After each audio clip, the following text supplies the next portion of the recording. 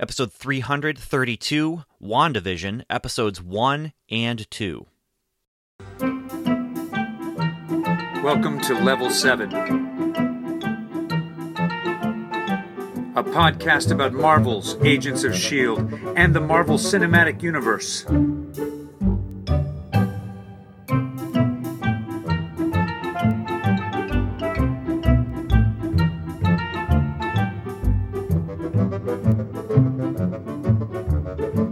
It's a magical place.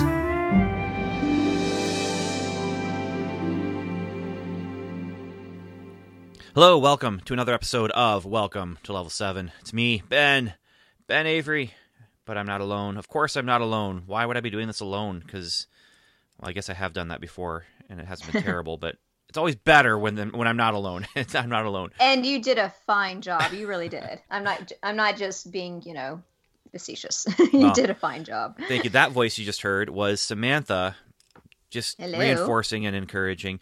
The voice you did not hear reinforcing and encouraging was Stuart. Wah, wah. Wah, wah. I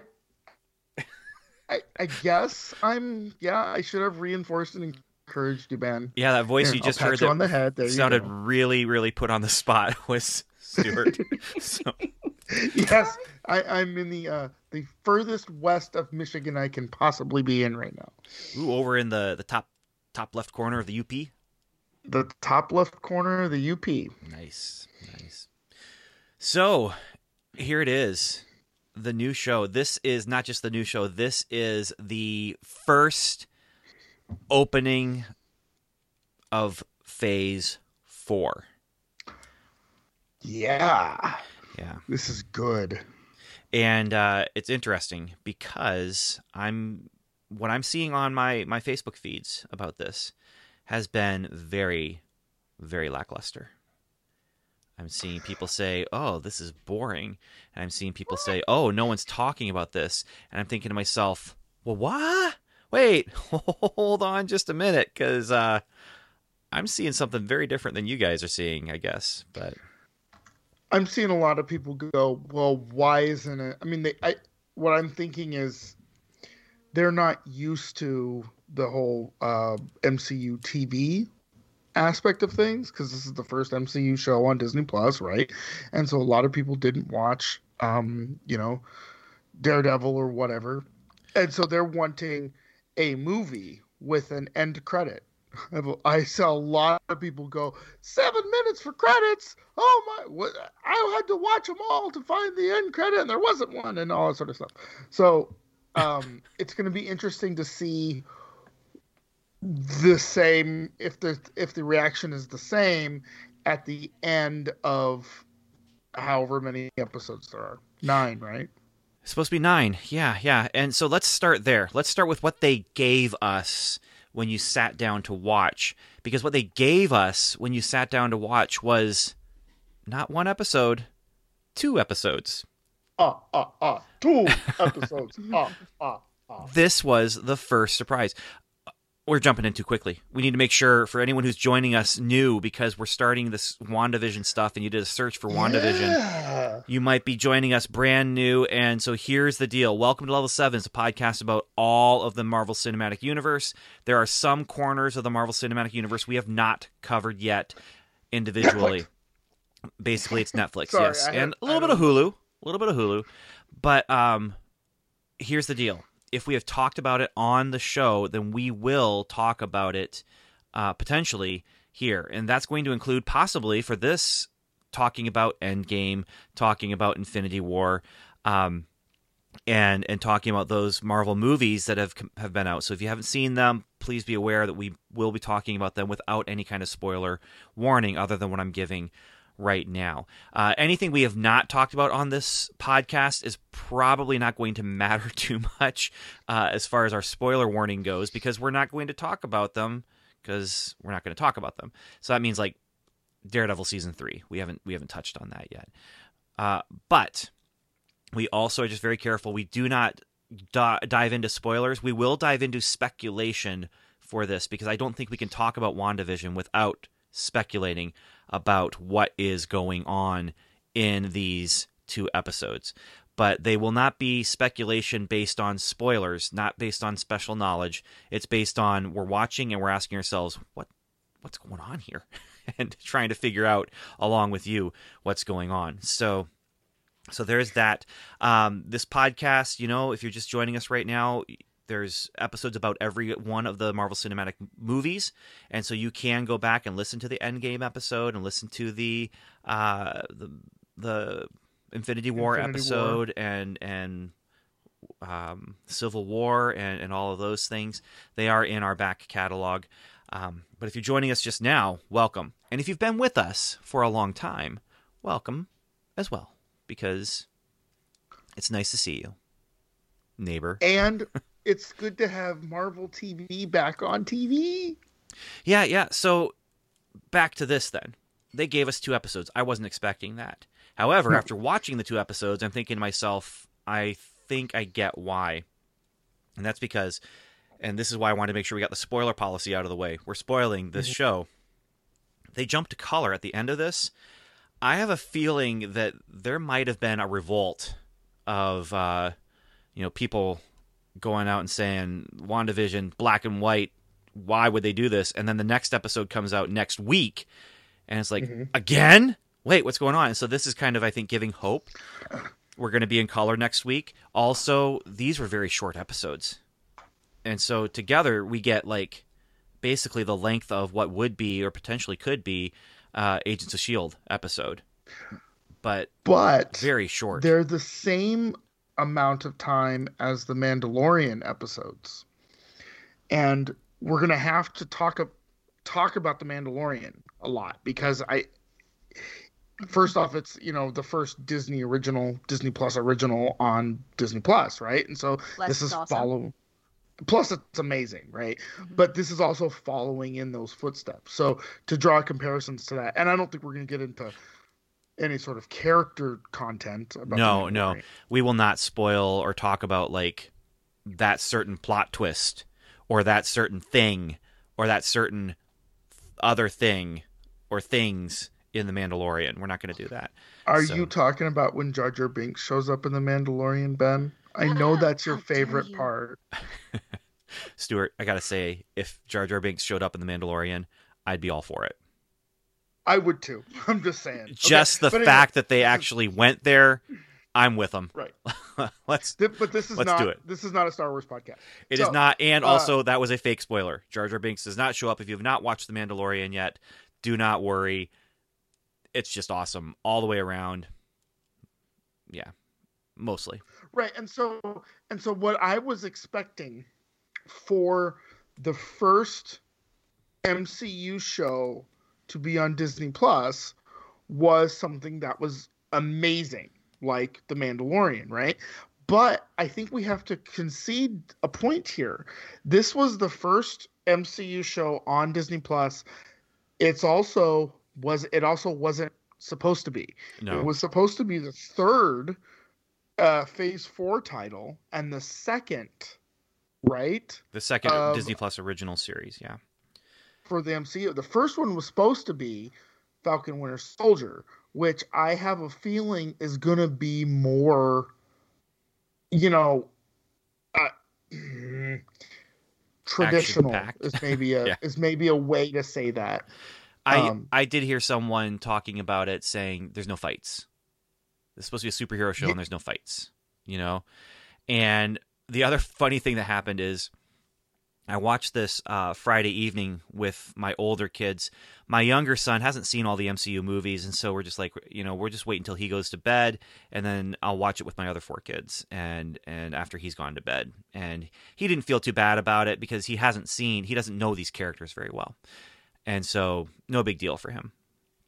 He got done reading his book, and it was about time for him to turn off his lights, and he comes downstairs to put his book away, I think partially just to have an excuse to walk through the room, and he looks at the screen and just goes, I thought you were watching WandaVision. I'm like, well, we are. Isn't that a Marvel show? Yeah, it is. Because he's walked through the room before after he's gone to bed, and I'm watching The Twilight Zone with my kids. We watch black and white stuff on purpose in our house. And so for him to walk through the room and see black and white, no big deal. But for him to walk through the room and see black and white, and it's not full screen. You may not have noticed this depending on how you're watching it, but there's the bars of black on either side. This is in 4:3 ratio, which is that old television ratio. And so I don't think he necessarily noticed that, but he's looking at something and realizes this does not look like anything that I've seen before.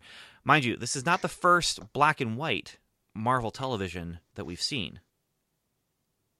If you remember correctly, I don't remember the episode number, but Agents of S.H.I.E.L.D. Yeah, there was that episode of Agents of S.H.I.E.L.D. Yeah, they had that noir episode that was all shot in black and white until you got to the ending. And it was awesome. It was so awesome. So awesome. And in fact, this kind of reminds me of that with the way they're, especially that last season where they're playing with style, they're playing with, time frame and all of that. So that's a good catch. So yeah, I was also thinking about that because this whole last season was jumping from time frame to time frame and then playing with the style of each of those time frames. And so then you have people saying this isn't what I'm used to, and I'm just thinking, watch Agents of S.H.I.E.L.D. It's on Netflix. It's there. You can watch the whole thing. Although we've had conversations about, is it MCU or is it Prime Universe anymore? Is Agents of S.H.I.E.L.D. Does Agents of S.H.I.E.L.D. matter? And of course, my answer is, of course, yes. I mean, that's why we're doing this podcast. That's a big reason why I got in so deep with Marvel Cinematic Universe. Agents of S.H.I.E.L.D. matters. How does it fit in? We'll find out when we see Loki, maybe, or something. But to your point, and we've talked about this offline, is that to the public eye, the MCU, to the broad public, the MCU is the 23 movies that came out in the theater, right? None of the stuff. I mean, like, to us, of course it is, but the Netflix stuff, Agents of S.H.I.E.L.D., the Hulu stuff, that's like MCU adjacent to what some. I would say to some, to a larger quantity of people than the we. Yeah, I guess is what I'm trying to say. I was thinking about this when I was thinking about gatekeepers. Actually, today, not in the sense of Marvel. The conversation wasn't about fandom. It was about actually podcasting and podcasting gatekeepers. People saying you shouldn't be podcasting because you're not professional, that kind of thing. And it's really interesting, these kind of subgroups that are out there. But as I was thinking about that, I got thinking about gatekeepers of fandoms and how you really can't say what kind of fan are you? Are you a true fan or are you a fake fan or that kind of thing? But you can say what kind of fan are you when it comes to like these different franchises and stuff like that. So as a Star Trek fan, I like it all, but then you have fans who are like, I don't like anything new. But I love the old stuff. But you also have people, I would assume, who are new to the franchise saying, the old stuff is a little hard to watch. And so when you say what kind of fan are you in the proper sense that I'm talking about, which, okay, maybe it's not proper, but it's proper for me. The question is, what do you like? What kind of nerd are you? What are you into? And with the MCU, you can say, what kind of fan are you? And you have people who would say, well, I'm a fan of the movies. I love all the movies, and so I go and see all the movies. But I'm not watching ABC every week, to see Agents of S.H.I.E.L.D. because for whatever reason, I don't like it. I don't have time, that kind of thing. There'd also be people who are like, I see all the movies and I had Netflix and I love the Netflix series. And so you have these different layers of fans. I wouldn't even say levels of fans, but layers of fans. Or maybe the fans have layers of fandom on them. And for a lot of people, I think you're right, Stuart, this layer of fandom is the first time that Marvel TV has really engaged intentionally that film fan layer since the opening of Agents of S.H.I.E.L.D., where lots of people tuned in to that first few episodes of that first season of Agents of S.H.I.E.L.D. because they were told, #it's all connected, it all matters, that kind of thing. And so as they jumped in and then kind of, or maybe didn't even jump in, dipped their toes in, said, it's not for me. And so this is, I think you're right. This is one of the first big things that's different, but that is bringing in people who are just kind of on that movie side, who are also now saying, "Hey, I want to watch this TV side," and this is directly tied to the movie side in a way that Agents of S.H.I.E.L.D. never was, in a way that absolutely Netflix never was, and but it's also in a way that wasn't. It's in a way that wasn't technologically viable, and maybe it was technologically viable, but the medium wasn't there yet. I mean, you got to remember, Agents of S.H.I.E.L.D. was 8 years ago. Yeah, and also it was pretty big because Agents of S.H.I.E.L.D. came in at the end of kind of network television's opportunity that they had to go big, with those shows, and then those shows would kind of drop off. I mean, there's so many of those shows that were trying to capitalize on Lost and do that long-term storytelling that just fell apart at the end of season 1. Alcatraz. Do you remember that show? Mm-mm. I was so into that show. I was so excited about that show. It lasted a season and then dropped away. Revolution. Cliffhanger. Remember Revolution? Revolution is another one. I didn't quite get into that one, and then I was glad. Why? Season 1, and then we're done. I think they had a season and a half. Jericho. Yeah. Jericho. They had 2 seasons, and then everyone sent nuts to the producers, and they got like a half-third season out, and even that didn't end with a satisfactory ending. Like, even that felt like, wait, you knew this was all you were going to get, and you still kind of ended a little bit on a cliffhanger? Wait, what are you doing? And they ended it in a comic book, I think, or something like that. But then there was television changed, though, because Agents of S.H.I.E.L.D. comes in at the tail end of that, but also at the very beginning of the Netflix stuff. The Prestige miniseries, where you're sitting down and you're binging on a 7-hour movie or whatever it might be, 8-hour, 9-hour movie.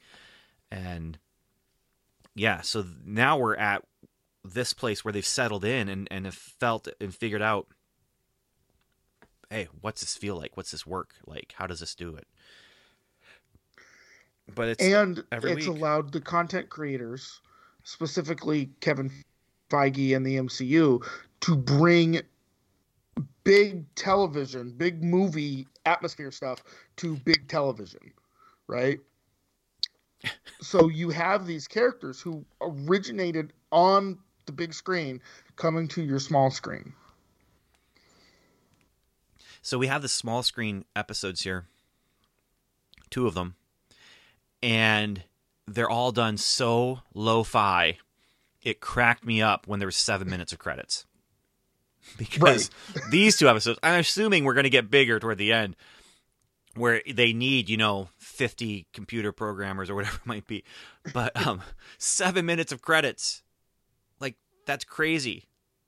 Now, part of that is because Disney Plus has long credits anyway, because they've got to do all the foreign language. That's true. That's true. Voices. But even then, there was a lot of names at the end of the episode. So that 2 minutes, though, of the Marvel Cinematic style end credits on both of those episodes, well worth watching. And then the rest, you're just getting some good music that fits along with the episode as you're watching these names go by, very tiny on your TV screen, depending on your TV screen, of course. So, do you know what the average budget was for each episode? I do not know the number. I know this is the most expensive television episodes ever made. About $25 million. And it's for each episode? Yes. Okay, so that's taking their entire budget and then dividing it by 9. Uh-huh. So I wouldn't say that we saw $25 million on the screen in these 2 episodes. No, that's what it said in the IMDb trivia, which, by the way, people, if you do not want to be spoiled, do not look at the IMDb trivia, because I am so spoiled right now, and I'm trying to make sure I don't spoil anyone. But I did read through, because there were actually all these really interesting nuggets, like like that, and it said 25 million per episode, not for the entire series, per episode. Right, but what I'm saying is, like, multiply that by 9, and that's the entire series budget. I'm pretty sure we did not see $25 million on the screen in these 2 episodes. Yeah. Because, No. like I said, this is lo-fi, and this is the epitome of Stargate, doing a bottle episode so they can save up their money and just have the huge, giant battle in the season finale or whatever it might be. I have a feeling we're just building up to something much, much bigger than what we're getting in these episodes. Because there's going to be a lot of people disappointed if they don't build. Yeah. Well, but they are building. And what's really interesting, and we'll get to it when we start talking about these 2 episodes, is that the second one builds on what happened in the first one. Yeah. Now, I'm really, really curious how this is all going to work out as far as the scheduling of things. Does this mean we might have other weeks where we get 2 episodes? Since it's an odd number of episodes, clearly not every week is going to have 2. I'm wondering if we're just going to have 1 episode next week. And if this is similar to, hey, it's the season premiere of Agents of S.H.I.E.L.D. or whatever, where they actually put 2 episodes on at the same time. Which, if you look at our back catalog of episodes, you'll see many seasons where 2 episodes launched, and we just did 1 episode to cover both of them, like we're doing today, where we're taking episode 1 and episode 2 and talking about both of them. And so, I don't know, are we ready to jump into the episodes? Have we done enough preamble? Is there anything else about just outside of the episodes, outside of what we saw on the screen, that you guys would like to talk about? I'm ready to go. All right. I think let's go. Okay. All right. So let's start with episode 1. I'm sure the conversation will bleed from one to the other, although it will be made much easier because they are definitely their own story. Episode 1, episode 2, it's not like it's to be continued, and then you just jump right into the next scene. There is definitely 2 different stories going on, and I'm curious if they're going to keep that style for the entire series. But so it's almost like a history of television class, because the first episode is very clearly 50s television. You got Life of Riley, you've got the Donna Reed show, you've got the Dick Van Dyke show, My Three Sons. I mean, Not My Three Sons. exactly. Because there actually is as far as writing goes, a style division between the 50s and the early 60s. Whereas the 50s was very clean, Ozzie and Harriet. But you get into the 60s, and I think actually it started with the Dick Van Dyke Show. It may have been a little bit earlier, but in 1961. But with the Dick Van Dyke Show, that's when you got Leonard Sherman starting to do his stuff. And there were a lot of double entendres that would have been very taboo in the 50s. I would say that this episode is very much about that Dick Van Dyke styling. Where it had a huge influence on it for sure. Well, I mean, the set design. I mean, we can even start there. Mm-hmm. The set design is meant to evoke the Dick Van Dyke Show. There's the front door that has that step. And, there's the furniture is arranged in such a way that I really felt a lot of deja vu as I'm looking at that set and thinking to myself, oh my goodness, this is, I mean, it's been, well, I shouldn't say it's been years. It's been a year since I've seen an episode of the Dick Van Dyke Show, because I did show my kids the episode where Mary Tyler Moore has the dream. Dick Van Dyke has the dream about the walnut aliens, which, if you've never seen that episode, it is fantastic. Wonderful, wonderful episode that they're able to cut loose a little bit because it's a dream and go into the fantasy realm where it's almost like a comedy Twilight Zone episode. But definitely Dick Van Dyke is kind of the model for this episode here, from the opening credits to where he's carrying Wanda in the opening credits through the room, and instead of stumbling over the stool or skipping to the side and not stumbling over the stool as Dick Van Dyke did in their opening credits, he just walks through the chair.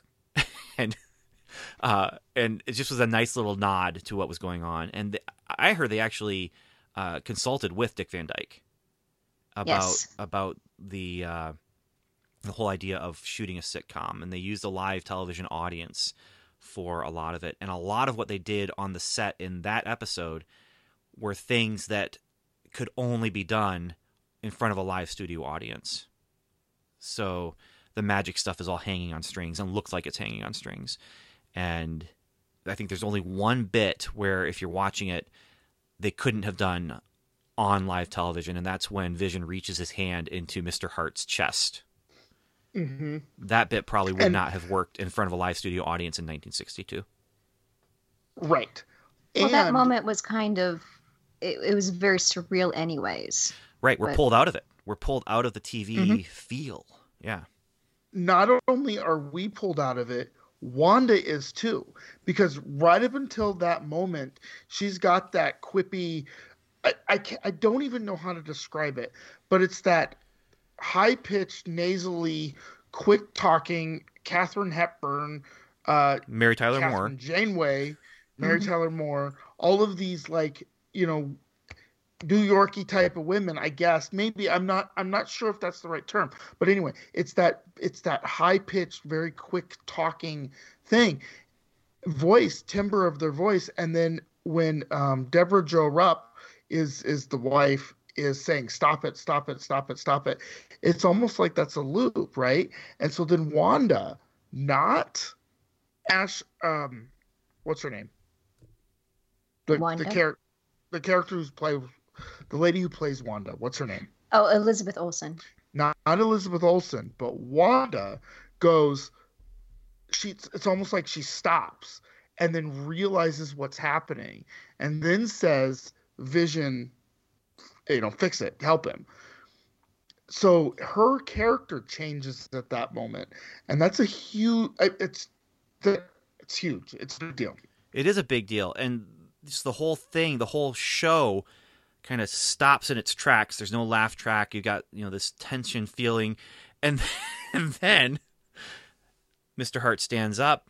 Well, it's time we be going, and the laugh track kicks in, and we're back into it, and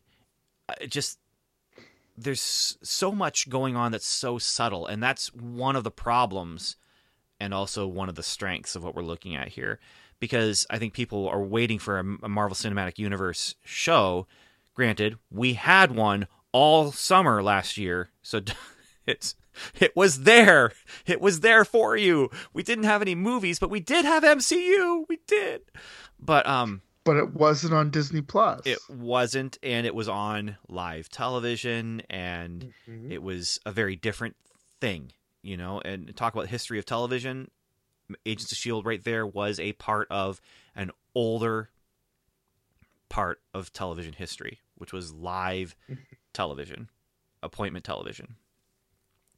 But anyway, we get right back into it. We have that Mr. Hart is just going back, and the laugh track kicks in, and all the jokes start back in, and it's a subtle climax. The climax of this episode is that not everything is as it seems. Obviously, not everything was as it seems, but that's the climax. That's the big battle.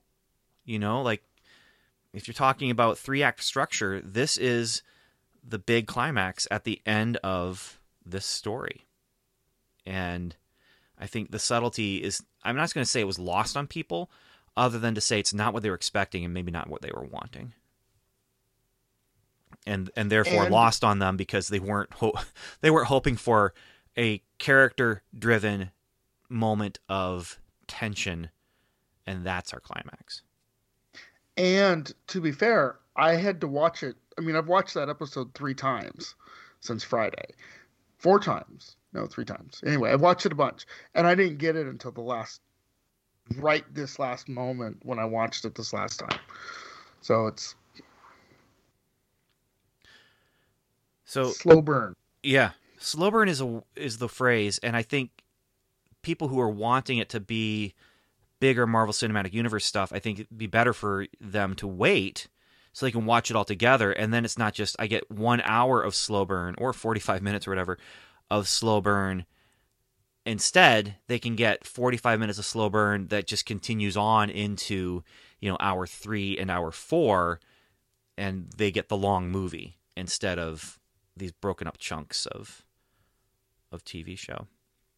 But then there's some people who just can't wait, and we are one of those, or 3 of those. I can't count either. So anything else from episode 1? Well, yeah, let's talk about the plot. We didn't even talk about specifics of the plot, but this is your classic sitcom event. There's something on the calendar. It's just a heart. And the question is, what does it mean? And the jokes are all about Vision saying, I can't remember, but I never forget anything. And that is kind of the starting of, for me anyway, okay, things aren't what they seem. Because he's right, but why is that heart there? And why do neither of them remember? And did they step into this world fully formed where that heart was already on the calendar, but they weren't ready, they weren't there for it? Neither of them can remember. Turns out it is actually an abbreviation for Mr. and Mrs. Hart, Vision's boss at work. They're coming over for dinner. And that also brings out some great gags with the guy who got fired because his dinner wasn't good enough. Because it was only 5 courses. And then the music act that the entertainment was a string quartet, a live string quartet. And he settled in with go ahead. I'm willing to bet that the thing that pushed him over the edge was his choice of dinnerware. Yes, which is the beatnik dinnerware. I wore a turtleneck, and then he's out the door with his box of stuff from his desk. Oh. Because at one point, the Mr. Hart says, "We don't break bread with Bolsheviks." That's when he finds out that Wanda's European, even though she has the American accent, right? And Vision has the British accent, but yeah, she's European. And so you get all sorts of the mishaps and misunderstandings, and they both think they figured out why there's a heart on the calendar, and so she's planning a romantic dinner, and then he says he's nervous, but we gotta please the wife, and then Wanda says, no, we gotta take care of the husband, and then they both think they're on the same page. Classic. The fact that they wrote this so well, to mimic that so well, just really wonderful, beautiful. I loved it. It reminds me of that movie with Renee Zellweger and Obi-Wan Kenobi. I forget the name of it. Ewan McGregor. Oh my gosh, it's on the tip of my tongue. Down with Love. Down with Love. It reminds me of Down with Love. But again, this is, you can tell that there is work behind this. It's not just, let's mimic the Dick Van Dyke Show. It's, we're going to do this as part of a bigger picture, a bigger setting. So then you also have, with all this going on, you have this through line of, what do we do at work? And Vision, you can tell Vision's trying to figure out there's something a little bit off. What do we do here? Well, we compute stuff, and what are our spreadsheets for? To track our input and our output. And it's just this very basic thing. Now, Dick Van Dyke had a very well thought out and well developed workplace scenario that allowed them for a lot of opportunity to do musical numbers and stuff like that. Where he worked at for a TV show, a variety show. So that's not quite Dick Van Dyke.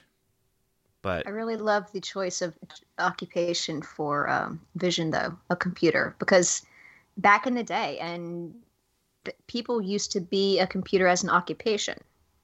But now we have devices for that.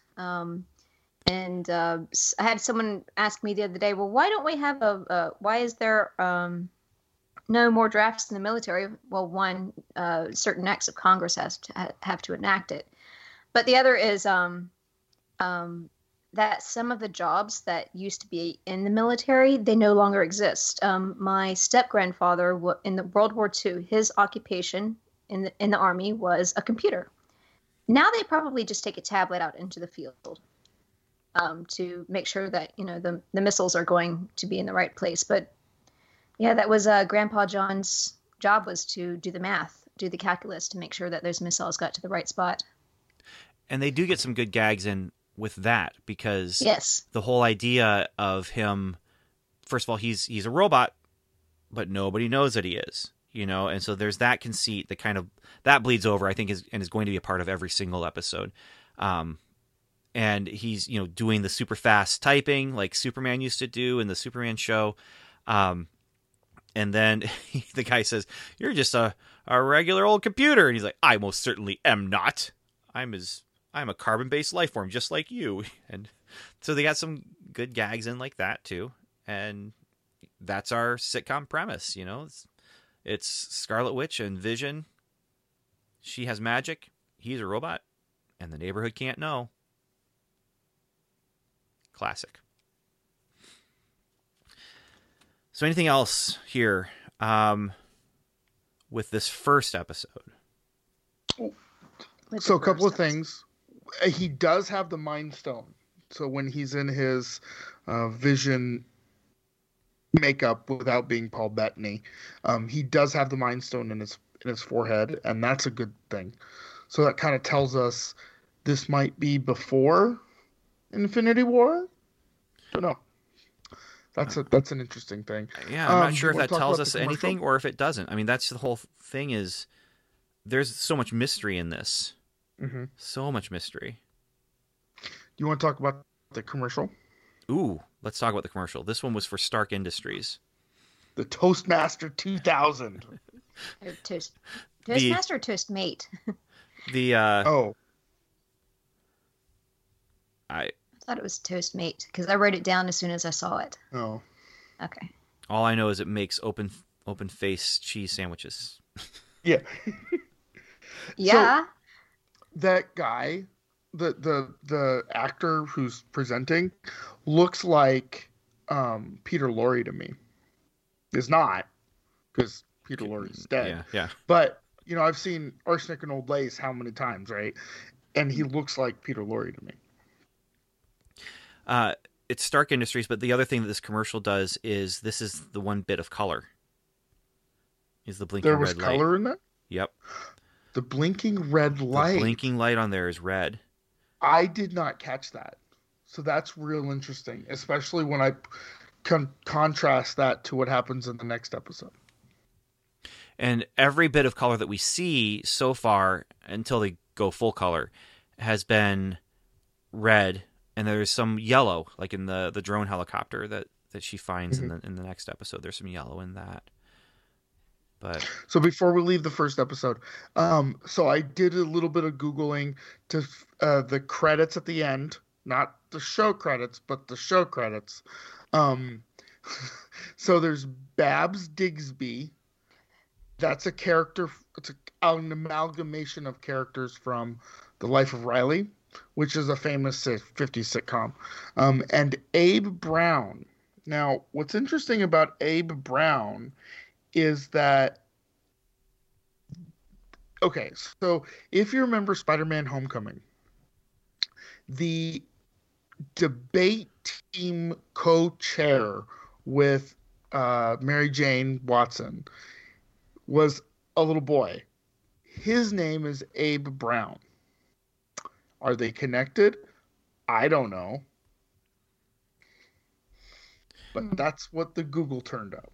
So what's interesting about that bit, though, because that's when we see that someone is watching this on a monitor screen. Uh-huh. And so, yeah, those names might become more important later on. And who knows? I mean, that debate team person that was in Homecoming. Mm-hmm. So pre-snap. Yeah, so that kid, if he didn't get snapped away, I don't remember if he did or not, if he showed up in Far From Home, but he may not be a kid anymore, depending on the timeline here. So did you notice all of the logos around that person watching? All of them? No, I just noticed the sword logo. That's the that's the one. Okay. They do their they get their office uh stationery from the same place that does the Hydra stationery. So their logo's all over the place. And the Shield stationery. Yeah. Yeah. So it's a sword. What, Ben? I don't know what sword is. What is sword?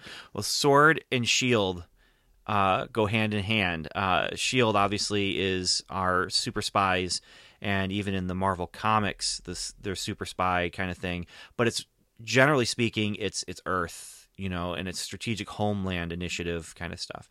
Sword is more about going out. So if Shield is protecting, Sword is more about going out, and it's space based. And a lot of people are thinking that Nick Fury being out in space, that he's Sword.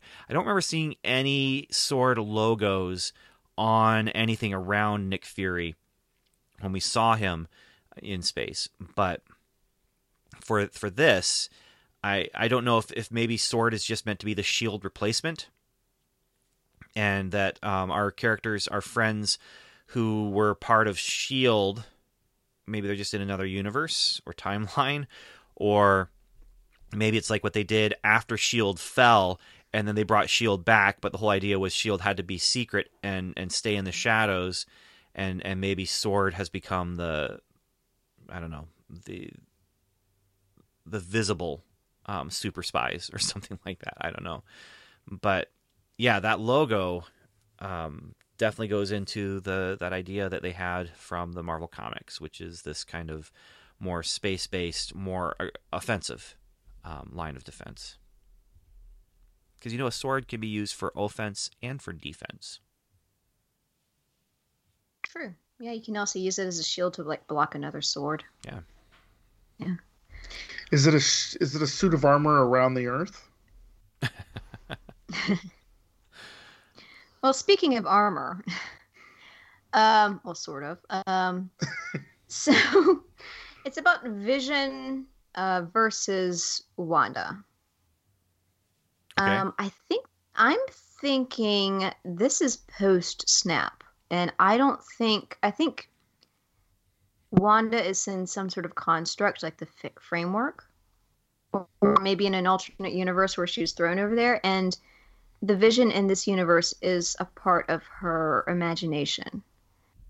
Because I noticed that in this episode and in the next one, every time there was sort of that breaking of the shell of whatever she's in, it's towards her. It's never towards Vision.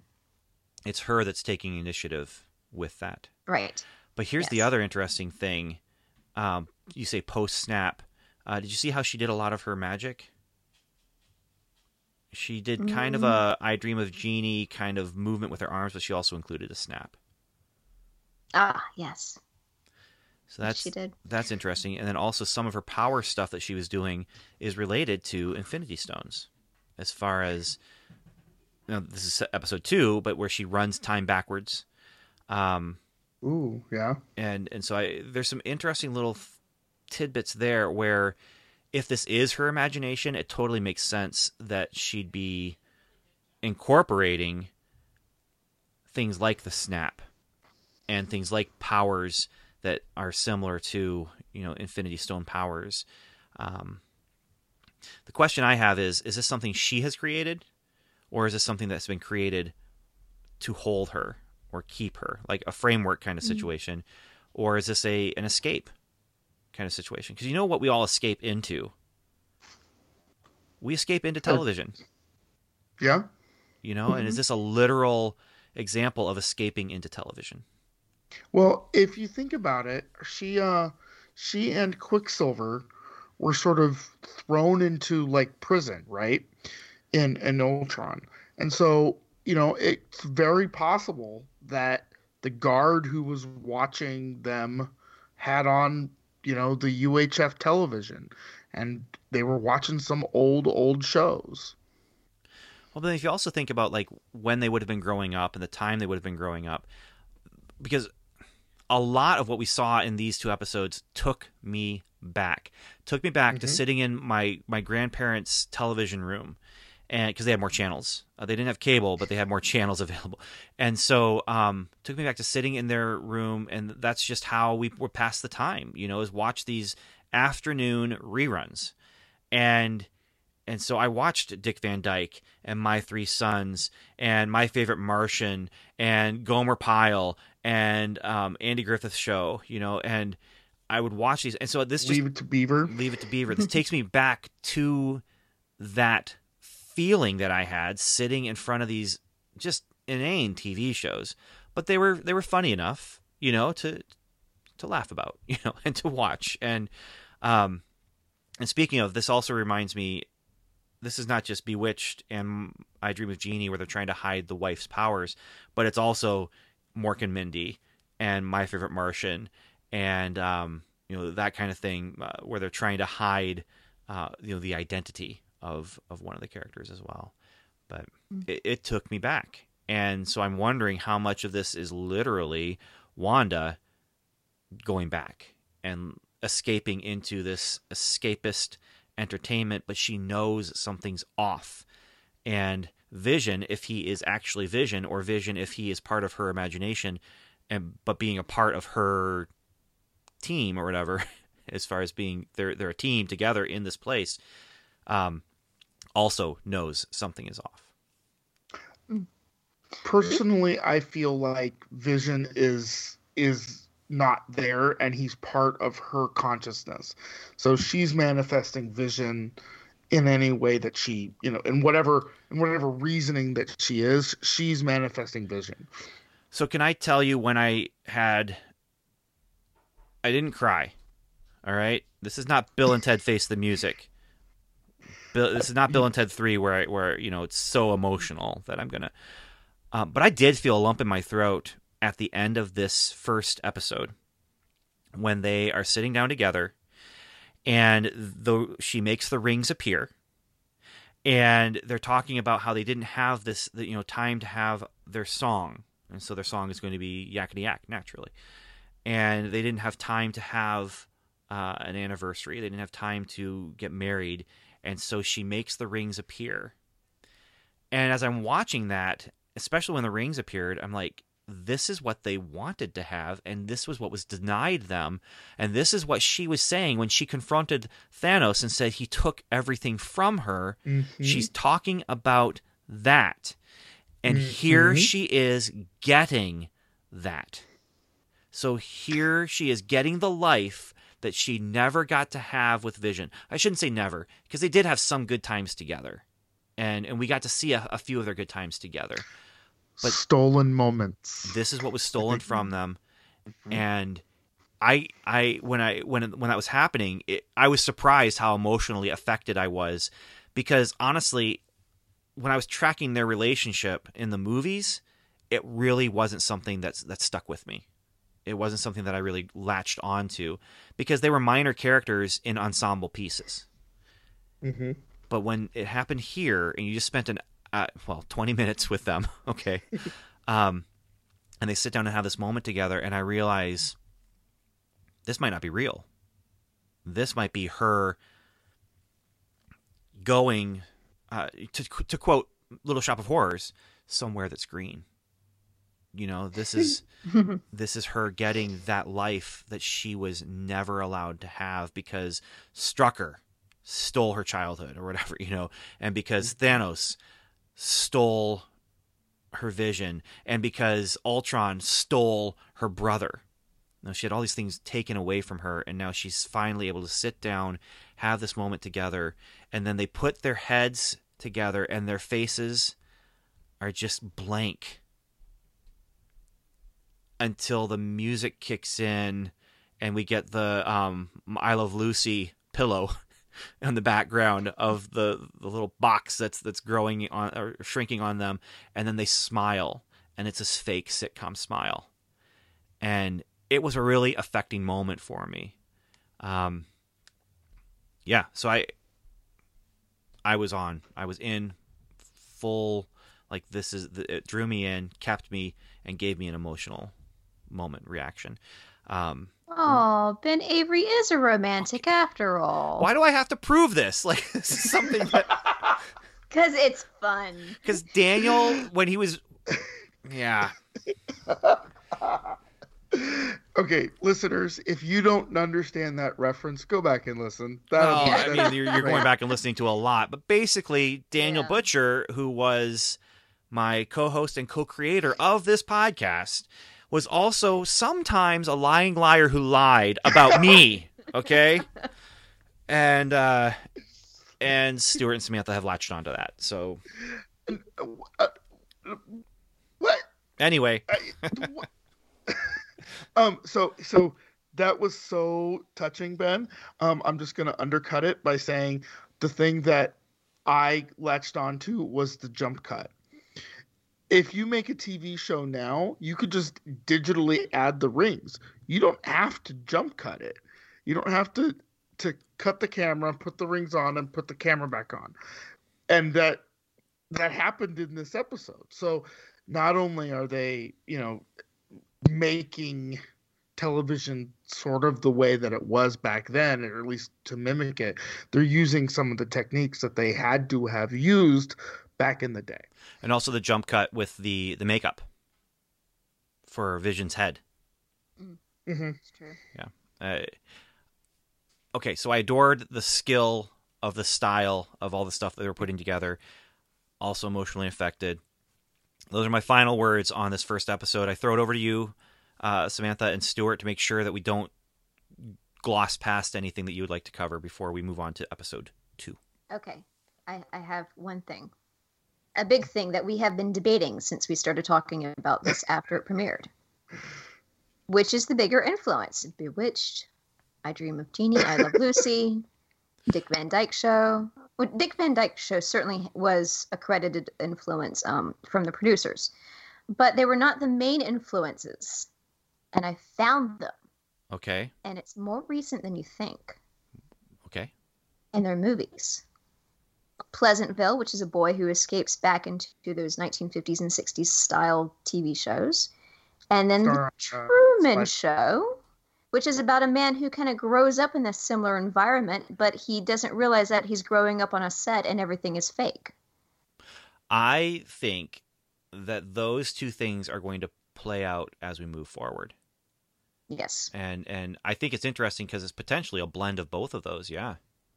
Yeah, and that is actually, let me find the name of the producer, but that is, it's in the IMDb trivia, so, you'll have to go and watch it, for it later, but it was Matt Shackman who said it, and he cites that it's The Truman Show and Pleasantville, and what's interesting is that Pleasantville and Truman Show have sort of like opposing storylines where one is trying to escape into a TV show and the other one's trying to escape out of it.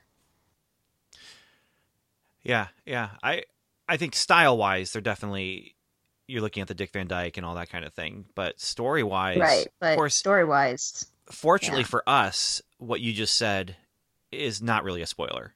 There's definitely you can look at that and say just from this episode, see.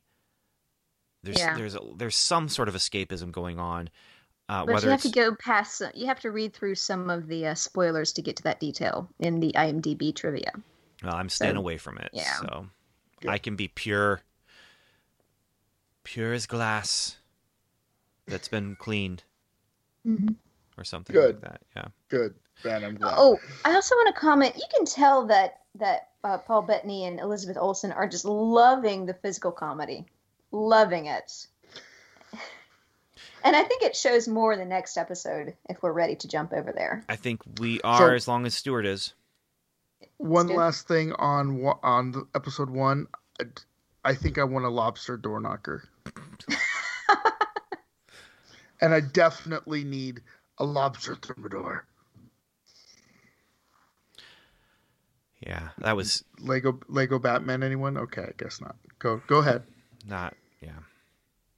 I mean, I like the movie and all, but yeah. Let's talk about episode 2. Look, Downer Ben's back. So episode 2 is another classic kind of thing where they're just basically trying to hide the powers. You know, this is Mork and Mindy, where Mindy is having to work hard to make sure nobody knows what Mork can do. This is one of the Darrens, you know, worried about people finding out that Samantha's a witch. This is J.R. Ewing trying to protect I Dream of Jeannie from you know, people finding out that she's actually a genie. But let's start with the opening credits. Animated wonderfully, beautifully, to ape the style of Bewitched and I Dream of Jeannie. Of course, I Dream of Jeannie was just a ripoff of Bewitched, as you can tell, because they just ripped off the opening credits. Not a complete ripoff, but really, really close. This was definitely one of the... I Dream of Jeannie is one of those things where they say, hey, you know that show Bewitched that you really like? Guess what? We're just like it. So you'll like this too. And it lasted. Both of these shows started in black and white and ended in color. And just like our episode. Yeah, that's one of the big connections, is this episode ends in color. And I don't know if that was intentional on their part, but they do so much that's intentional. For example, they bring the beds together. Well, the Petries in Dick Van Dyke have separate beds. I Love Lucy, Lucy and Ricardo, separate beds. Bewitched is one of, if not the first sitcom where the leads shared a bed. And so, beginning of this episode, the beds come together. That has to be a reference, an intentional reference. Wanda is also in European too. I don't think there's any accidents in this show. I don't think so either. I think that's really just a commentary on how the relationship between a man and a woman was displayed in the bedroom. That was how, you know. And it's such a known. Yeah. It's such a known bit of trivia from early television that even if you don't necessarily know that it was Bewitched that had the beds together or whatever, right? You do know that on TV in that time, people slept in separate beds. And so for her to push the beds together and then magic them to one bed is a commentary on that. It's speaking to that. And what happened at the end of the episode? Pregnant. Yeah. So I was watching this with somebody, and I said, "Oh, is that Darren 3?" Hey, another bit of trivia. Do you know the first time that a toilet was shown on TV? Leave It to Beaver. I was going to say, I know it's the first time. I know when the first time was that they showed a toilet in a movie, but not. I couldn't remember. Yeah, what was the movie? Because I just read Psycho. Psycho, that's right. Yeah. Leave It to Beaver. They had a little alligator or something, or a turtle or something that they needed to put in water and hide, and so they weren't allowed to show the seat of the toilet, but they were able to put the animal in the tank of the toilet. And yep. Okay. So now we have zombies on TV. You know, that sounds like something that could have happened in someone's house 5 minutes ago. It really does. I mean, toilets haven't changed much since back then. No, not really. I mean, you can't improve perfection. Although you can, because we have better plungers and things like that. But anyway, enough toilet talk. Enough toilet talk. The opening animated credits has all these people from the show. And so there's the guy with the mustache, and there's Norm, or whatever the guy's name was, from work, and there's their neighbor, but not her husband. We never see Ralph, which I don't know if that's going to be a ongoing gag. There's the mailman. Here's what I found interesting when I watched it the second time, because the first time you watch it through, and they keep coming to a point where all these characters say, "For the children," and it feels kind of zombie-ish, For the right? children. Yeah. It also, when I watched the opening credits the second time, it almost felt a little bit zombie-ish, of these animated characters all saying, WandaVision, WandaVision, WandaVision. And I don't know, it just felt, weird. the second time I watched it. And I think it's because of that whole cultish feel to what they were saying about for the children, which we need to talk about that phrase, for the children, before we finish this episode. What does it mean? Because I feel like there's a lot of different ways that phrase is important. One way or another, it's important. There's a lot of different ways it could go. Or it's foreshadowing the fact that Wanda's pregnant. Which is one way that it could be important. That's one possibility. Another possibility is that this whole thing is happening so that she has a child. Because remember, she and Quicksilver were taken as children, as miracles. Is this something where this is like Hydra uprising? Of course, we've seen Hydra uprisings a lot if you watch Agents of S.H.I.E.L.D. But if you don't, this is brand new, you know? Because this episode's commercial is Strucker. With a Hydra logo on that watch. I know. What's that all about? They are stepping out. They're branding. I like it. It also could be fake. This could be from her mind. And then the phrase at the end is especially ominous. Strucker. He'll make time for you. Like, for the children. Well, is that saying that he'll literally make time? And it's for Wanda in this place? Is this traces of his influence on her? I mean, there's so many different ways this can all go. So many different mysterious things that they're bringing up. Lots of questions, not a lot of answers. So my favorite part of this episode was seeing the vengeance demon Anya being portrayed by Emma Caulfield. She has a name, okay? Yeah, it's Anya. Okay, how do I know her, though? No, it's Emma Caulfield. Did you see Buffy at all, Ben? Sort of. Yeah. I did. She was a demon turned mortal in Buffy the Vampire Slayer. Anya in Buffy the Vampire Slayer. Anya. Yeah. And why do bunnies need such long ears? Yeah. He's never seen it, Stuart. He wouldn't get I'm it. looking at her right now. Like, I just looked up Anya, Buffy the Vampire Slayer, and I kind of recognize her. But I mean, she's a working actress, so I'm sure you've seen her in something else. But I know her as Anya, the Vengeance Demon. Emma Caulfield. I know her from 90210. Oh. That's what I know her from. I think I'd rather know her from Buffy. Just saying. Well, fine. You watch a lot of 90210 there, Ben? I did, yes. So it looks like she was 90210 about the time that I was watching it. Yeah. So, anyway, I also liked the thing that's really sticking out in my head is the mustache guy, right? He loses his job in the first episode, but then, like, in the second episode, it's not even referenced or talked about. He's just a guy it's almost like he's a bit part player, right? And he's got this look about him, and they're just going to put him wherever they want to. I think that they actually are just keeping all of these people, and this is where it adds to this idea of, is this something she created and she's like pulled these people in? Because what's her name from the 70s show, when she's saying stop it, you almost, depending on where they're going with this, you almost feel like, is Scarlet Witch, is Wanda in charge of all of this? Did she create all of this? And is this that 70s show mom saying stop it to her, not saying stop it as in the choking, but stop it as in this thing that we're stuck in?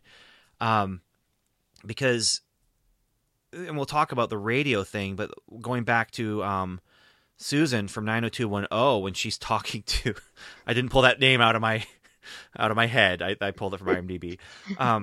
Or Anya, if you want to go there. But when they're talking to each other and the radio comes on and says, and it's playing Help Me Rhonda, and I listened carefully the second time to see, did they change it to Help Me Wanda? They didn't. But Oh, they didn't? I No. thought they had. I don't think so. I didn't hear it anyway. When I was listening to it the first time, I was like, oh, it rhymes, and I was like, I wonder if it really. So I'm watching it the second time and thinking, no, they didn't. They didn't do it. But maybe I just Because misheard that's the it. Beach Boys, right? Yep. Which trivia about that? Speaking of keeping someone's secret in a sitcom, Rhonda was the name of Alf's girlfriend on Melmac. And when they aired that episode originally, where they showed a flashback to Melmac, where Alf is talking to his friends, they all tease by singing "Help Me, Rhonda." And it's actually an important bit in the episode, but when you watch it on DVD, they couldn't get the rights to that song, so they cut that whole bit out, and the episode does not make nearly as much sense because that scene's gone. So, but they all, yeah. Anyway, back to this show. I cannot wait for the Alf WandaVision crossover. It all fits together. Are we going to get WandaVision in the 80s? I really, really, really hope so. I mean, it's on track to do that, right? Well, we'll see where we're going next. As far as are we just getting color in the 60s, or not? But well, okay. So if they did, so you guys talk. I'm going to do some math. Okay. So back to the radio. As that song is playing, you hear the voice saying, "Wanda, are you there? Wanda, who is doing this to you? Wanda, who's doing this to you? Wanda, are you there?" Or whatever he's saying. And again, you're getting that impression that, is she a prisoner? Has she created this? You know, what's going on there? And then Anya from Buffy the Vampire Slayer, or what's her name here? Dottie. Is that right? Dottie, yeah. I have Dottie. IMDb in front of me. Why didn't I just look? Yes, it's Dottie. Okay. So, Just don't look at the trivia. no, this is her credits. I'm not on the Okay. WandaVision page. I'm on her credit page. Okay. But anyway, everything with her just feels really off too. And it's very similar to what was happening with that 70s show lady, where Dottie is just like, what is going on? This isn't right. What's going on? And then she snaps back in as well, just like Mr. Hart did when they pull the thing out of his chest. And she snaps back into it. She becomes that alpha female. And, of course, she cut her hand red on the screen. Mm-hmm. And then she has that little joke that I don't know if it was referencing like an old ad or something like that, but it's like, what does a housewife do when she needs to get a stain out of something white? She does it for herself. She was actually referencing a mid-90s movie called Speed. Pop quiz, hot shot. She No. did that. She did say pop quiz, yes, but the other part is the part I was asking about. Yeah. Yeah. So, question I have for you guys: the helicopter color scheme was red and yellow. Iron Man? It was definitely Iron Man color scheme. But Yes. the logo wasn't Iron Man. Nope. It was Wasn't Hydra. It Wasn't was Shield. a sword. It was sword. Yeah. It Yeah. was sword. Okay. Okay. Huh. So again, Iron Man is putting the suit of armor around the world. Well, okay, but here's the other thing. I talked about 3 different people who stole stuff from Wanda. Thanos, who stole Vision. Ultron, who stole Quicksilver. What was the third one? Strucker, who stole her childhood. And Stark, who, remember the bombs that fell when they were Took her children? parents. One of them didn't blow up, and what was written on the side of it? Stark. Those weapons were built by Stark. So subconsciously, these could be all like things that she's sorting through and trying to work through, whether it's she's working through it because she's created this, or whether she's working through it because someone else has created it and allowed her to take lead on what it's going to look like or whatever. So could the sword thing be colored red and gold because she's projecting Stark? Or could it be just because somewhere out there actually was a helicopter that was red and gold that Sword is using? Not very inconspicuous if you're going to be like what's really good? What? is that we had the previously on to tell us all those character notes. Oh my goodness. Yes. Because I would not have forgotten, or I would have forgotten. I would not have necessarily remembered about Stark dropping the bombs, and Right. for sure. The children. Hey, did you do the Some math, things- Stuart? What was the math you were going to do? Yeah, so okay. So there's 9 episodes, and if you roughly say the first one was the 50s, right? The second one was roughly the 60s. The third one, and then third would be the 70s, fourth would be the 80s, fifth would be the 90s, sixth would be the 2000s, seventh would be the 2010s, and then you'd have an 8-9 2-part finale. Yes, or you could do the other math, which is episode 1 is 61, episode 2 is Bewitched and I Dream of Jeannie, which I think is around 65, 66. And when did Color happen? Those late 60s. I mean, talk about shows that straddle an epoch in television history. Star Trek, the pilot, black and white pilot, which then they ended up going color and having the bright uniforms so that they could really make your color TV valuable. Like, you want to see some awesome ads? Look up both Shatner and Leonard Nimoy selling televisions for RCA. Those are fantastic. Oh, I'm making a note and going to go look at it after we get off. Get done here. Oh, goodness. also watch them do an ad selling plane tickets together. It's cheesy. It's cheesy 80s. But it's great. I mean, I just hope we you can get to the watch 80s, man. Priceline ads. But Speaking of cheese, looking over my notes, I noticed that there was a pattern with food. okay. So in the beginning, the house is totally made up, ready to go, except there's no food in the kitchen. And then the neighbor brings over the food. Things don't go right. But at the dinner table, the boss chokes on some food when we see him eating. So you go into the second episode, you see Vision, and he eats a piece of gum. And that gums up his works. And in both situations between the boss and Vision, it's magicked out of them. I'm wondering if that's going to be a pattern we see throughout this series about food.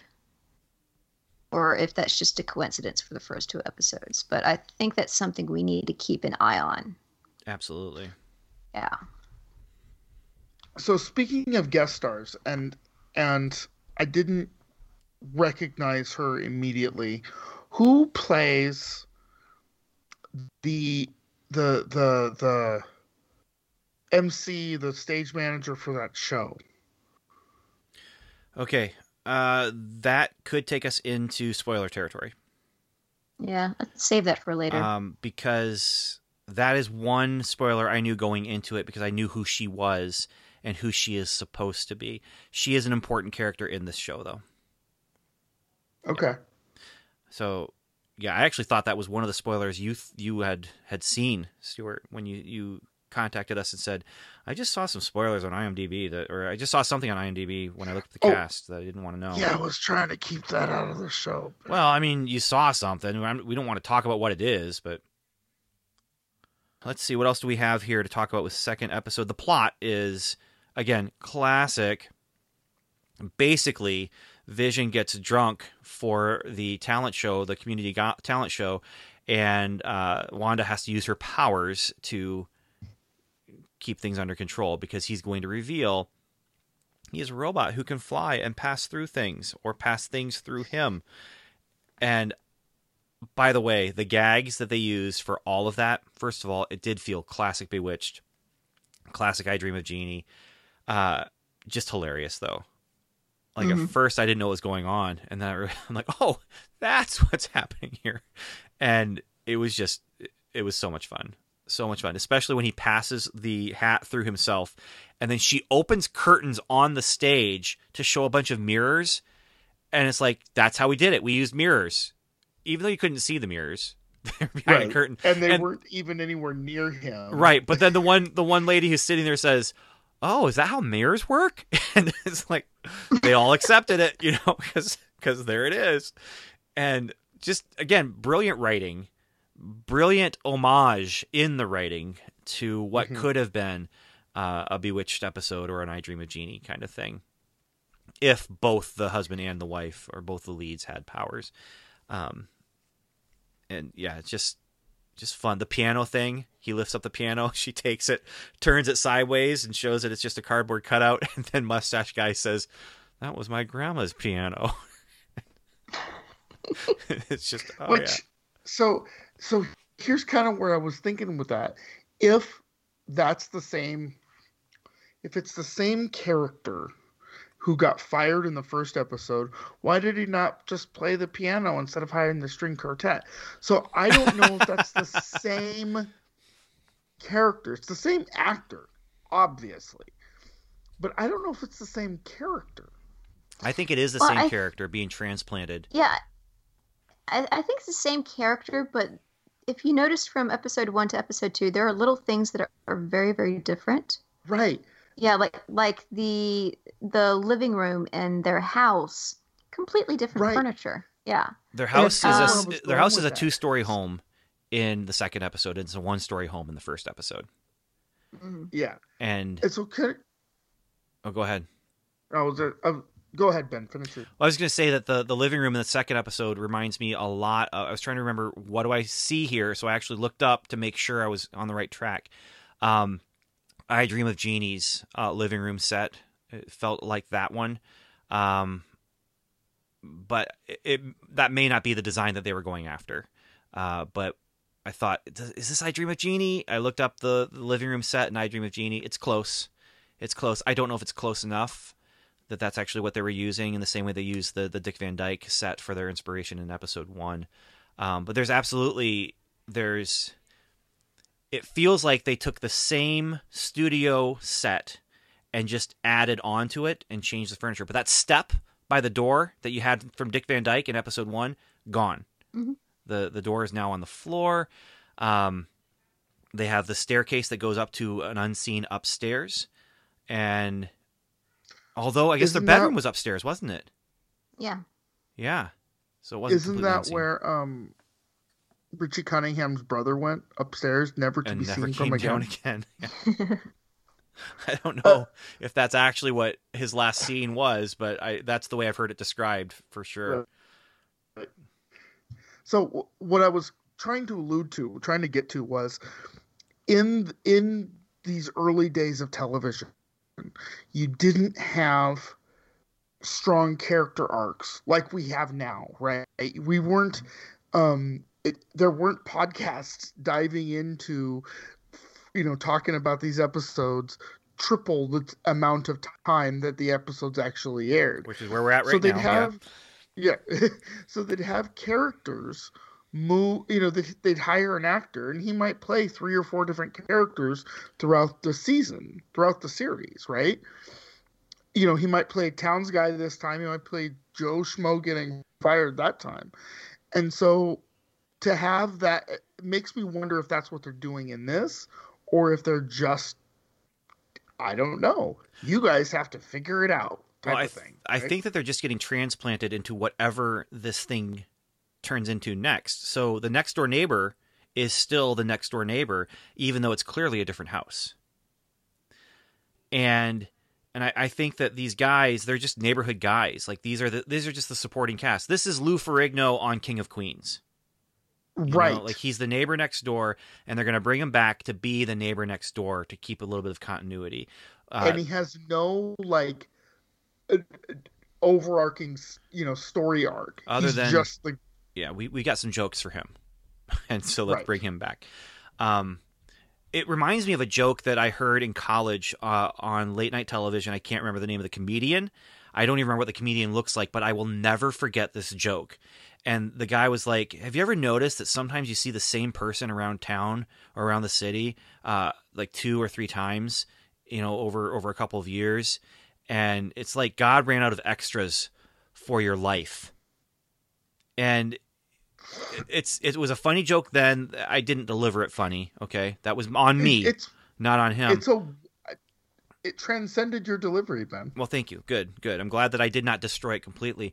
But anytime I see somebody like that person, I saw them at the barber yesterday, and now I see them across town, or I remember that person from somewhere, and it was someone that maybe I had seen, at the grocery store who bumped into me or something like that, and then 2 months later, I'm sitting next to them at the intersection, and so that's what this kind of reminds me of, is just that idea of, there's just a really small cast of extras. But again, the question is, did Wanda create this world and these people were pulled in?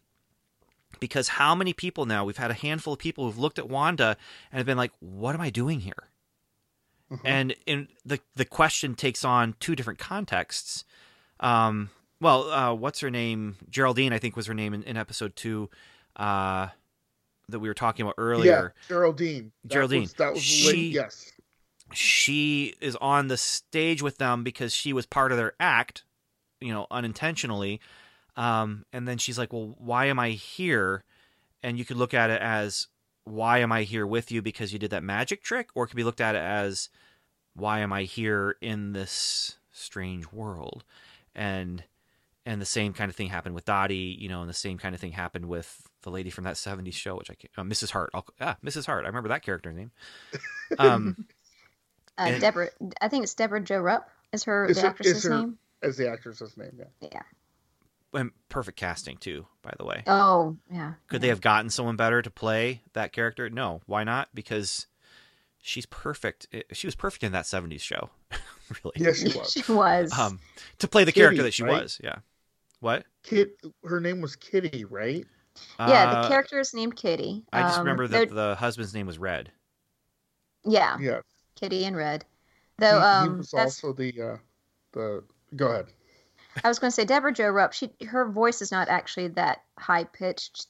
That's actually put on that she does actually for a lot of characters, and she's known for that. But if you ever see her in an interview, her voice is actually a little bit lower. But she's playing the sitcom wife. Yeah, she's playing the sitcom wife, and so she did it so wonderfully for so many years. Well, and that 70s show was really just saying, "Hey, we are doing the sitcom." Like, that was very self-referential and self-aware in a lot of ways. We're doing the 70s sitcom with, what was it, 90s? I don't remember. Yeah, like late flair 90s, from the late 90s flair and subversion. So, before we run out of time, let's talk about For the Children. Because For the Children, can we please? I feel like that is an important piece, and it might be just for this episode, because this episode was for the children in her belly. Okay. In the comics world, Wanda Maximoff is the daughter of Magneto, right? Yes. Quick sidebar, though. There is a reference to the Whizzer in the opening credits of this episode. The Whizzer at one point was thought to be Wanda and Pietro's father. It's a Golden Age speedster character that Marvel owned. And then it was later revealed that, yes, they are the children of Magneto instead. Okay. And then House of M, Wanda Maximoff erases all of the X-Men. Rewrites history. Rewrites history so that the mutant thing never happened. Mm-hmm. Yeah. Or there were only 200 mutants left. What if you recast, or what if you sort of MCU'd that story arc to make Wanda Maximoff the mother of mutants? I don't know if they would have to even rewrite it. Because if this is for the children, and this is a whole thing where she's just doing this so that she can have children, her children would be mutants if they came with powers, right? Mm-hmm. what a way to introduce mutants to the MCU. What a way. Especially since they have not made any official announcement at all about anything except for Deadpool. Deadpool 3, R-rated movie that they have said is going to be an MCU movie. That Ben's going to hate. Yeah, but I'm going to have to watch. Also, in a way, Deadpool lives in his own little universe anyways. So Right. So is he just going to visit the MCU? That's a possibility, too. That's possible, yeah. But anyway. He'll just have to watch his mouth. Of all of it, right? He breaks the fourth wall. The walls don't even apply to him. Which is why okay. We're not doing an episode about why I hate Deadpool. Ben, we will wait until Deadpool 3, and then I can talk specifically about why I hate Deadpool. It is not because it'll be an R-rated MCU movie. It's because I hate Deadpool. That's full stop, period. I know why. Okay. Ben, what? Do you hate Deadpool? Yeah, okay, so just in case I was being too subtle, I hate Deadpool. But that's not. We're not. I'm sorry. Did I answer your question? I don't remember now. Anyway, they could easily bring mutants, yes, by having Wanda have a child or children. They easily could do that, and this would be really interesting. I don't know. Is this the place to introduce mutants to the Marvel Cinematic Universe? I don't know.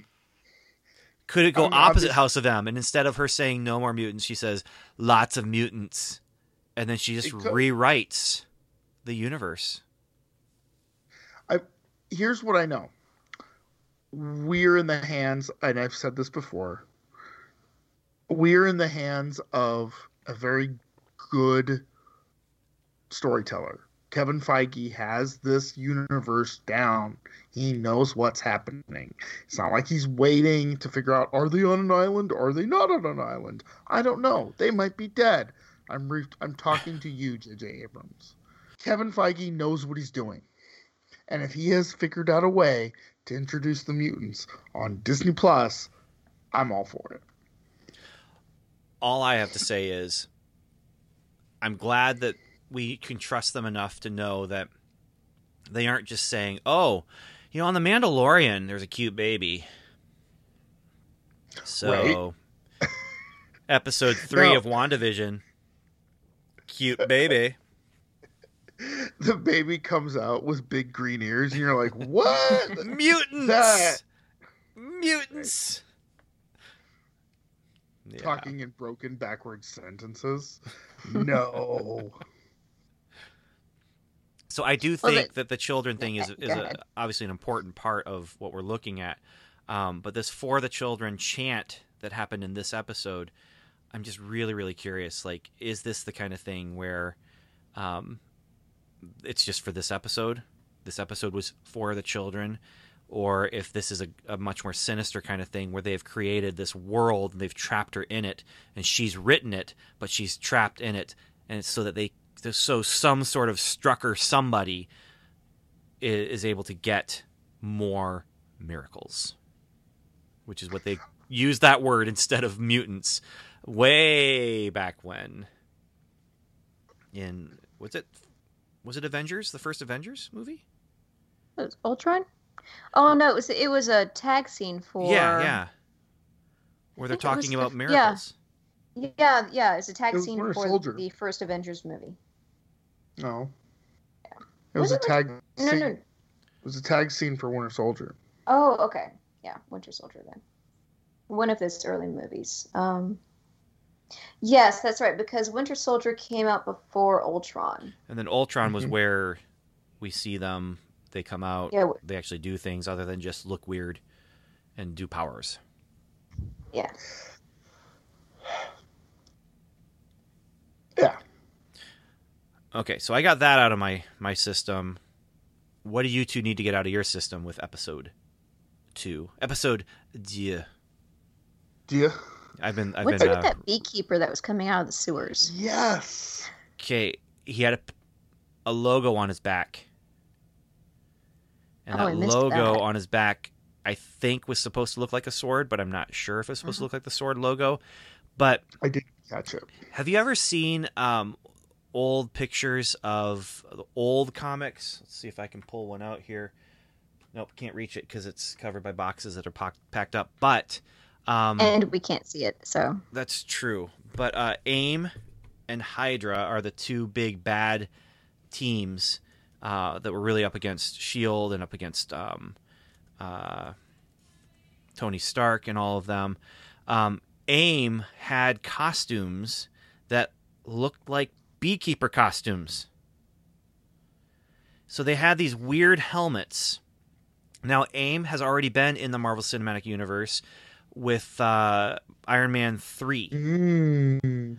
So Iron Man 3 had the guy who it's Advanced Ideas Mechanics. And so that was Guy Pearce. He had the AIM t-shirt, and I think he was recruited by AIM. And so that costume could be referencing AIM. The other thing is I'll just leave it at that. That could be what's going on there. However, it's that picture on his back, which I don't think was an AIM logo. I'm pretty sure it was a sword logo. okay. So, Samantha, I just sent you guys a picture from here's a screenshot of it. Hold on, let me see if I can get it. Yep, that's the costume right there. You got the yellow costume with that helmet that has a visor, and the visor looks like it's actually mesh netting instead of a like a glass kind of thing. So there's a picture of this is making for great radio, by the way. There's a picture of the logo on his back. It looks swordy, but it doesn't look the same swordy. Doesn't look the same sword as the one from the first episode. Okay. You mean with the helicopter? Well, the helicopter, it does look like the helicopter one. I'm looking at pictures also. Oh, wait.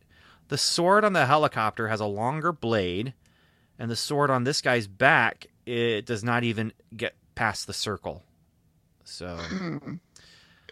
Ben, can you put these images in the in like the credits on the YouTube version of this? Or, I will put somehow... I'll well, I can't promise, but I'll try. Okay. Okay. I'll try. Otherwise, Google it, guys. But anyway, is it Advanced Idea Mechanics? Could be. Is it some sort of bee-themed character? Could be. It's Bumblebee from Transformers. Could be. Or it could be Bumblebee from Teen Titans. The ultimate DC Marvel crossover. Yeah. Or maybe not. So. Let's not, because I don't have time to go watch all of the DC shows. Oh, we are not. Okay. So anything else from episode 2? Which that was the time thing where, like what you were saying, Samantha, she sees that beekeeper guy and then just is like, no. And is very just this determined. She's pulled out. She rewinds. Now, could it be that are we referencing Thanos and the Infinity Stone, or are we referencing a remote control with a rewind on it? And do we need to do an episode of the Adam Sandler movie? Remote? No. Are you sure? And we could expand into Welcome to Level Sandler, and no. Give me a podcast. Tonight's my last night, guys. Good luck. Look at me. I'm a podcaster. Give me some candy. All right, that's enough of that. I think we're getting to the loopy stage there, Ben. Oh, we might be. Yeah. We might be. I have very much a love-hate relationship with Adam Sandler. I love and hate him at the same time. It's not a Deadpool kind of situation at all. That's just hate. What if Adam Sandler played Deadpool? Then it would be very easy for me to hate. Because I'm already love-hate with Adam Sandler. Just pull the love out. We're good to go. Then Ben, it shouldn't be easy for you to hate. We can talk about that later. For right now, it's time for some listener feedback. Let's do it. Okay, here we go. First of all, we have a voicemail. Hey guys, Agent Jeffrey calling in from Missouri off of the first 2 episodes of WandaVision. Can I tell you, I'm really liking it. I don't really know what to think about it yet. It's super weird. I love that there's not any fighting. I don't even know yet what the concept is, but I'm on board. I like the sort of throwback style they used to film like these sitcoms from the early to mid-60s. I also love the sort of David Lynch, like, uneasiness that's under this idealized American, team. So they have the dinner party when he's choking and the wife is freaking out. Or in episode 2, Wanda's interaction with Dottie. I just like that it's not quite right. You can tell the whole time that there's something a little bit off, and I like the uneasiness that's just under the surface. So, hope you guys liked it too. Can't wait to hear what you guys have to say, and I will hope to hear from you guys in the near future. Thank you. Bye. I think that the David Lynchian reference from Agent Jeffrey, I agree. And that actually is a perfect description of that. Mm-hmm. Yeah. Mm-hmm. Absolutely. All right. We also have a message from Agent 084 sent to us through our Patreon page. And the message subject line is WandaVision 101 and 102 feedback. 084 says, I really loved the WandaVision premiere, and it's great that I loved it for different ways than I expected to. Of course, I was going to inhale the first Marvel Studios content in a year and a half and have rose-colored glasses, but they really delved into driving the story with style above all. The first 2 episodes were literally a 50s, 60s sitcom about a witch with a robot husband with campy and silly plot lines straight out of that time period. Even the special effects were decades old, and I loved it.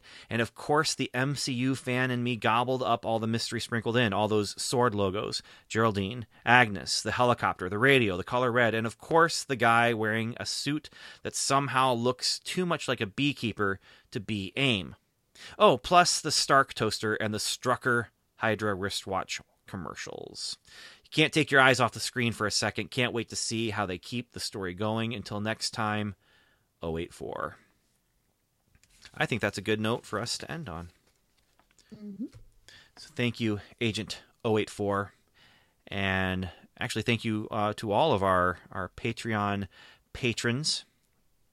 Yeah, we had 2 messages from our Patreon patrons tonight. That was 084 and Jeffrey. That I can't find the note, but here it is. Okay, yeah. So, and our other Patreon patrons are Tassel and Blessed Cheesemaker with the greatest online handle that was ever created. So yeah, thank you guys very much. So yes, thank you to all of our Patreon patrons, and you can go to patreon.com/welcome to level 7 if you feel like you've had a good time listening to our podcast and would like to see us continue. We're not going to stop if you don't, because we like doing it. So there's that. It's not a threat. Mm-hmm. We can't do it unless you become a Patreon patron. That's just not the way we roll. But we do appreciate our Patreon patrons. We appreciate our listeners who write in, and we appreciate our listeners who don't write in. We appreciate all of you. Final words, Stuart, Samantha? I'm glad the MC is back. And if we only get 9 episodes, I'm glad we'll get 9 episodes. And then we'll go into Falcon and Winter Soldier. Samantha? Yeah. I'm excited that we're actually taking a bit of a different turn. You know, in the final season of Agents of S.H.I.E.L.D., we went through all the different film styles and television styles, and we're doing the same thing here. I love film and television history, so of course this is just a fun way to play with that style change and continuing the MCU. And I just want to say once again, thank you so much to everyone who's listening. Thank you so much to everyone who's stuck with us for 300 some episodes, but also thank you so much if this is your first episode. Glad to have you here. And for now, that is the end of this podcast episode. Flourish!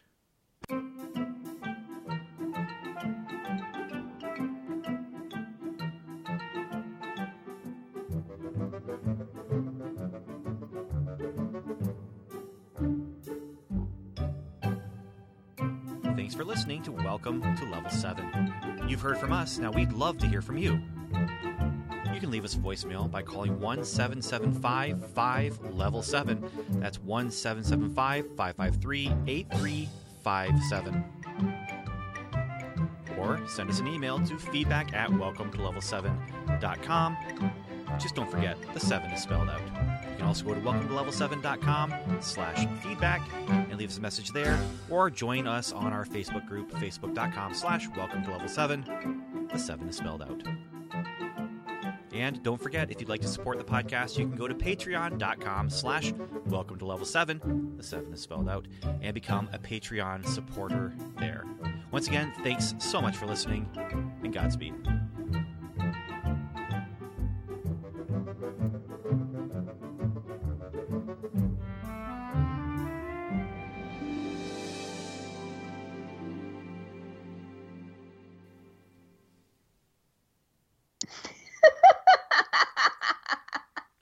That was fantastic, Ben. That was great.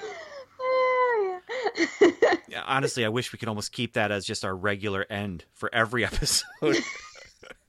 Well, I mean, this being here's a question for you. It's an audio medium, right? And so they can't see my arms. So if I'm going to flourish, which I did actually flourish with my arms, I don't know why, but if I'm going to flourish, I need to tell you that I'm doing it, right?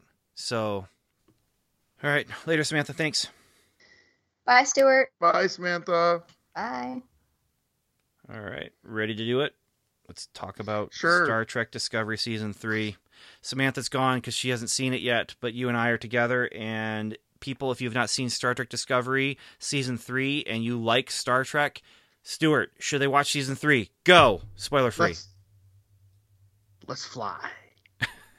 So Stuart says yes. I say, yeah, Yes. sure. I mean, it depends on what kind of Star Trek fan you are. Like I said before, are you all in with everything, like me, except for Lower Decks? Then probably should watch it. And like me, without the caveat of having to, I love it all. If you put Star Trek in front of it, the only thing I don't like is, and it's really not even that. I did not like the new Star Trek 2. Okay. And I only did not like that because of the way they did Benedict Cumberbatch's character. Which Other we've than talked that, about, I think. Which we've talked about. Like, if Benedict Cumberbatch had just been one of the other people on the ship with Khan, that would have been awesome. But, yeah. But, okay, so that's have you seen the meme where it's young Spock contacting old Spock to ask about Khan? And old Spock's like, what are you doing fighting Khan? And young Spock's like, it's our next movie. And old Spock's like, we already fought Khan in Star Trek 2. And then young Spock's like, this is our Star Trek 2. And then old Spock was like, well, here, let me tell you how I didn't defeat him. I didn't defeat him by contacting old me and asking for advice. Get your own Star Trek 2. It was kind of funny. Right. Yeah. Yes. Discovery Season 3. I liked it. I liked the idea of having to go back and fix things. Okay. Just a warning now, we're going to step into spoiler stuff. Season 3 of Star Trek Discovery. If you like Star Trek Discovery up until now, it's more of the same, but it's also a little bit different because they are in a different time period that we've never been in for Star Trek before, and that's kind of cool. And there are some really cool elements in this time frame that make it different and make it a different world and allow them to take the story in some new ways that were kind of cool. So that's that. Now we're going to talk about Star Trek Discovery Season 3. A little more spoilery, but not for too long. So spoilers. Spoilers.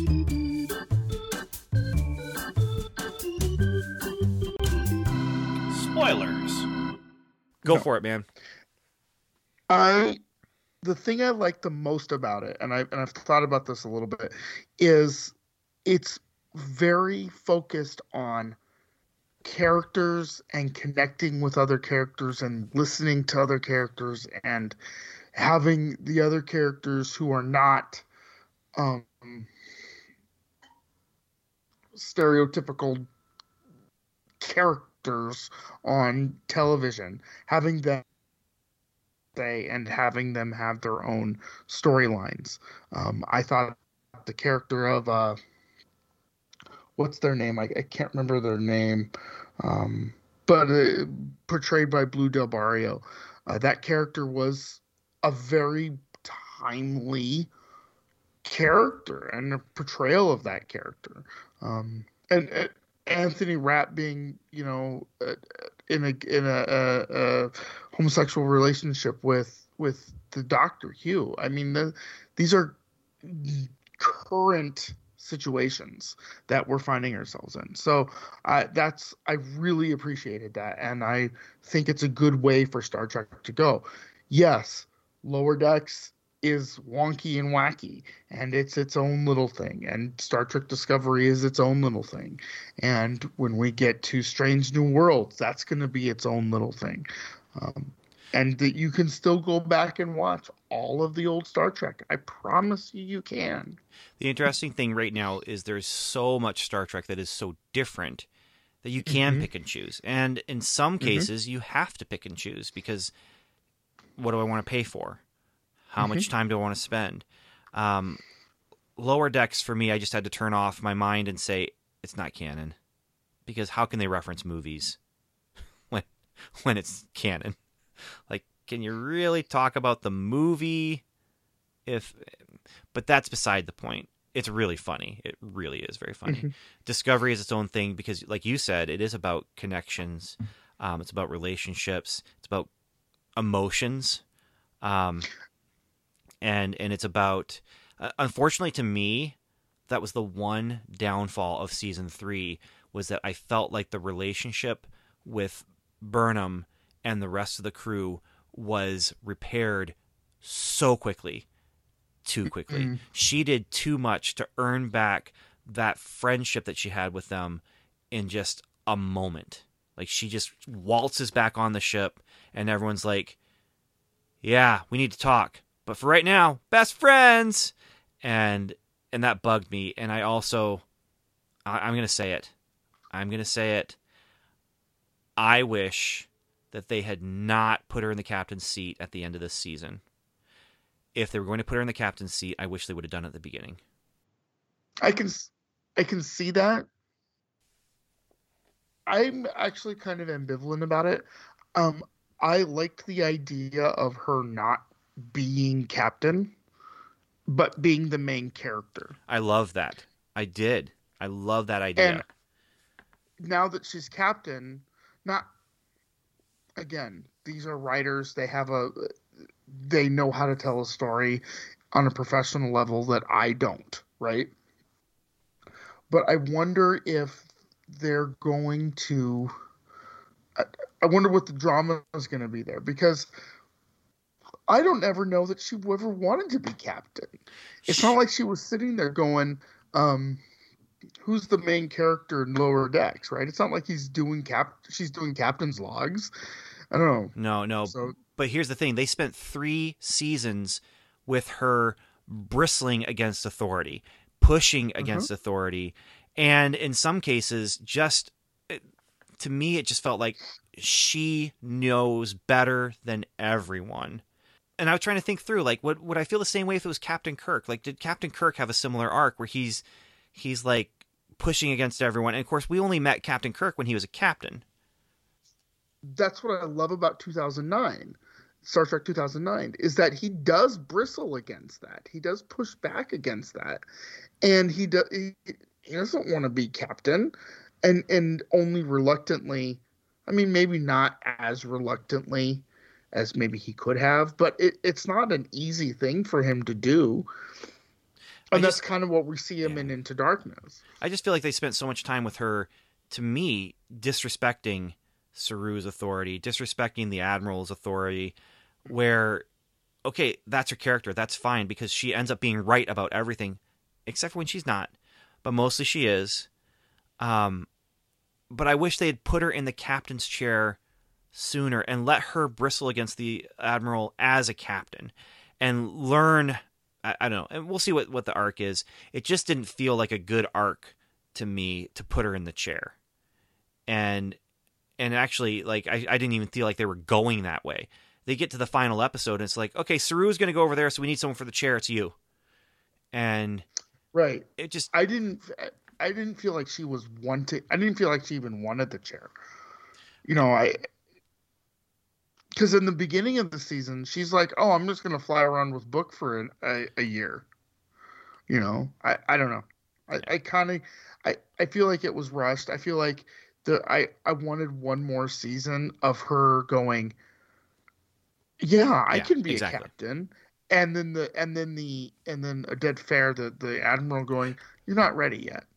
You're just not ready yet," or having Saru even go, "You're not ready yet.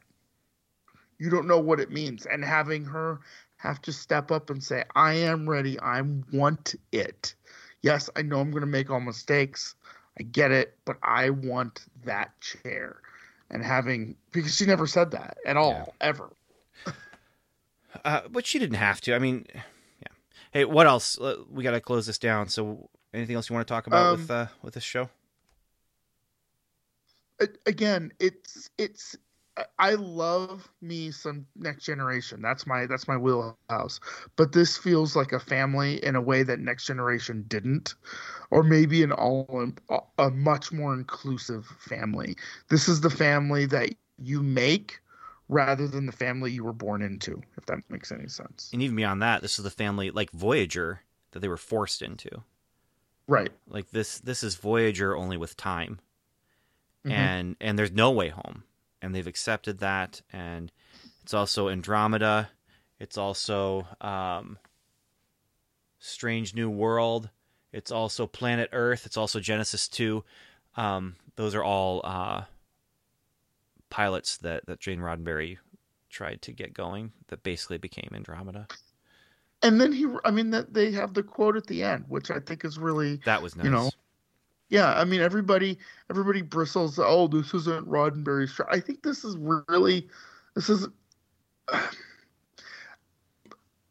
I don't know that Roddenberry had a fully fleshed out idea of what his universe was versus what his universe isn't.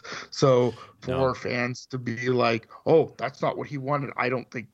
Whatever, but I do think that he would have been proud of the way this season specifically connected different types of people as represented in different types of characters. Unless he would feel jealous because it wasn't him doing it. And now, see, that's the part of it that we don't talk about with Roddenberry. Right. Yeah. All right. That's our episode. Thanks, talk to you later, man. Bye.